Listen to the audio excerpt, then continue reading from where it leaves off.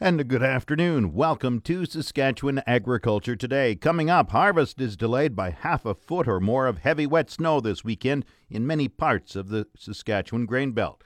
The official 620 CKRM farm weather is brought to you by Raymore, Yorkton and Watrous, New Holland, working hard to keep more jingle in your jeans. And brought to you by Shepherd Realty in Regina, specializing in farm and ranch real estate in Saskatchewan. Call Harry Shepherd at 352-1866. The 620 CKRM farm weather forecast for today, mainly cloudy, wind northwest 20, the high +8. Chance of showers tonight and fog patches, the low +2. Tomorrow, cloudy, 60% chance of showers or drizzle in the morning, fog patches clearing, wind northwest 30, gusting to 50 and the high 11, the low 0. Wednesday, cloudy, 60% chance of showers, the high 12, the low +1. Thursday, sunny, the high 11, the low -3. Friday, sunny, the high 10, the low -3. Saturday, partly cloudy, the high +5, the low -4. Sunday, partly cloudy, the high +5. The normal high for this time of year is 16, the normal low +1. The sun rose at 6:47. This morning it sets at 6:53 tonight. And around the province, we have Estevan at +8, Saskatoon +4, Swift Current 7, Weyburn 6, Yorkton is 4. In Regina with cloudy skies, it's 4, that's 39 Fahrenheit. Winds are from the northwest at 13. Humidity is 88%. The barometer rising 101.7. Cloudy in Moose Jaw, 4 degrees as well. Winds are from the west at 11. Once again, Regina cloudy and 4, that's 39 Fahrenheit. Back in a moment. Agri-News is brought to you by McDougall Auctioneers Ag Division. Choose McDougall Auctioneers for guaranteed results online at mcdougallauction.com. And South Country Equipment, your one-stop for great service and a selection of agricultural, precision ag and lawn and garden products. Heavy wet snow will delay harvest in many parts of central and northern Saskatchewan. The Weather Office says snow and rain followed along the Yellowhead Highway, dumping snow through Lloydminster, Saskatoon and Yorkton. West central areas were also hard hit, including Outlook, Rosetown and Kindersley. Environment Canada expects the snow to melt this week with warmer weather, although temperatures remain below normal. The chair of the Western Canadian Wheat Growers, Jim Wickett of Rosetown, says his area received 15 centimeters of snow on the weekend. We woke up Saturday morning. There had to be 6 inches or so on the hood of the truck, and fields are white. And I know yesterday I was out for a drive, and most fields were probably 80% still white in the area and melting. But it was quite a dump of snow. And was not the way that person wanted to wake up to the first day of fall. What impact will that have on harvest? We're going to be down for a week to 2 weeks. It just depends. There's a lot of moisture in it. It was wet, heavy snow. It didn't flatten the crops as much as I thought it would. This morning, most of them are standing back up quite good. They're not affected that way, it doesn't seem like, in this area anyways. But it's going to be a bit before we get in the field. There's water laying in the yards and whatnot everywhere. What impact on the quality of the crop? Well, it's certainly going to impact that. Oil seeds, of course, will come through virtually unscathed. But it's always a kind of a crapshoot what's going to happen with the cereals. But I know, like here, they've been wet for 3 weeks now, so that's not good. I've heard only one report of a guy saying that some of his wheat had sprouted, but like I said, that's only one person that I've heard that. Myself, I don't have any wheat out, so I'm not too sure on that quality, but I'm sure it's going to have lost some weight and definitely lost a grade or two. So we'll see. I mean, imagine there'll be some more feed into the feed market. How much harvest is done in the Rosetown district? Rosetown's kind of a cutoff point. South, there's not a lot left. It's in that 10 to 20%. Most of some guys are done. You get maybe 20 miles south, and I'd say the majority of guys are done. If they're not, they have a little bit of flax or maybe some canola out. But as soon as you go north and northwest of Rosetown, they're behind a little bit, and you're probably looking a 50% average there. So there's definitely some slugging to do, and then certainly the further north you go, the more crop there is out. Sounds like half a foot of snow, though, certainly won't help with harvest in your area. No, it certainly didn't. I think I read Environment Canada said we had 15 centimeters, and then we'd had all of that. So, there's still snow in town here. There's still snow on on some of the lawns and up against the houses and whatnot. So, we got a ways to go before it even starts to dry. Yeah, you said a week to 10 days you hope to get back on the land or see farmers back on the land? Yeah, I think you might. I'm hoping we need, the long-term forecast was, the last one I looked at was somewhat optimistic. It wasn't very warm temperatures, but at least the moisture seemed to have disappeared from that. But I mean, that can change by this afternoon. They can change those forecasts. So optimistically, if we could get 3 to 4 weeks of some decent weather here, we'll get this in the bin. Tell me about the harvest itself. How did it go? My harvest, went pretty good. We were probably going to have an average crop, and considering the rainfall that we had, I'm quite happy with that. It was a tale of fields. Past field histories really seemed to show up. I know talking to some guys, I didn't know if it was just me or that, but looking at past field histories, what was growing in 2015, 2016 seemed to have a big influence on yield, and I know on wheat on my farm it could be 15 to 20 bushels difference. So we had, of course, some that were under the average and some that were over, but overall I'm going to say it's an average crop. Wickett says low-lying areas that were flooded out in 2016 had much higher yields this year compared to adjoining areas of the same field. He had red lentils go from 20 to 50 bushels in those areas. Jim Wickett farms near Rosetown and is chair of the Western Canadian Wheat Growers Association. This portion of Saskatchewan Agriculture Today is brought to you by Degelman Industries. Look to Degelman for the most reliable, dependable, engineered tough equipment on the market. And the RE/MAX Blue Chip Realty Ag Team of Marcel DeCorby and Graham Toth. Online at landforsalesask.ca. Saskatchewan Agriculture Minister David Merritt has proclaimed this week Biotech Week across Saskatchewan.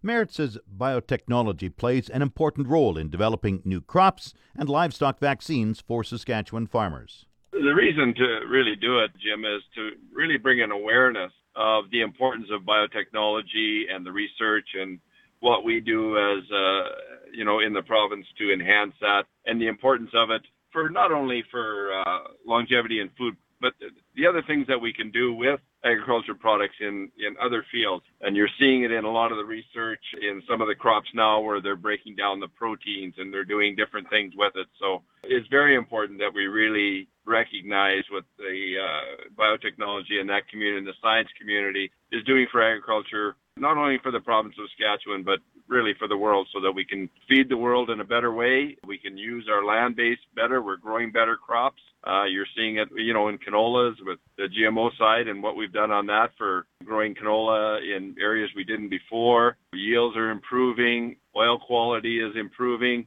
Things like that. So that's some of it. And even on the pulse side and finding, using the proteins in different ways, and even in the cereal crops. So it's really important that we get this out here so the public recognizes just what we're doing, what the bioscience community is doing at the universities, and the importance of that. I understand biotech has not just helped Saskatchewan farmers in terms of crop production, but also for livestock producers. Well, that's right, and we're seeing a lot of it in different types of feeds that they're using for, obviously for gases and things like that. So, and weight gains and opportunities in the livestock sector to improve their markets. And obviously the biggest thing is we really want to be able to have a reliance on safe food for the customer at the end of the day. So that's what we're doing. And that's helped, of course, with the development of animal vaccines. Does the province support ag biotech research? Yes, we do. We really do. And I think this year, right now, the Ministry of Agriculture has committed just under $32 million for ag research in its 2018-19 budget year, Jim. So we really do recognize the importance of it. And we're obviously a big supporter of it. And we're going to see, you've heard us talk about growing our ag sector in this province and becoming a leader in the world. And we can only do that for finding new crops, finding new ways to grow them, to do things with them, improving the livestock sector to see that industry grow.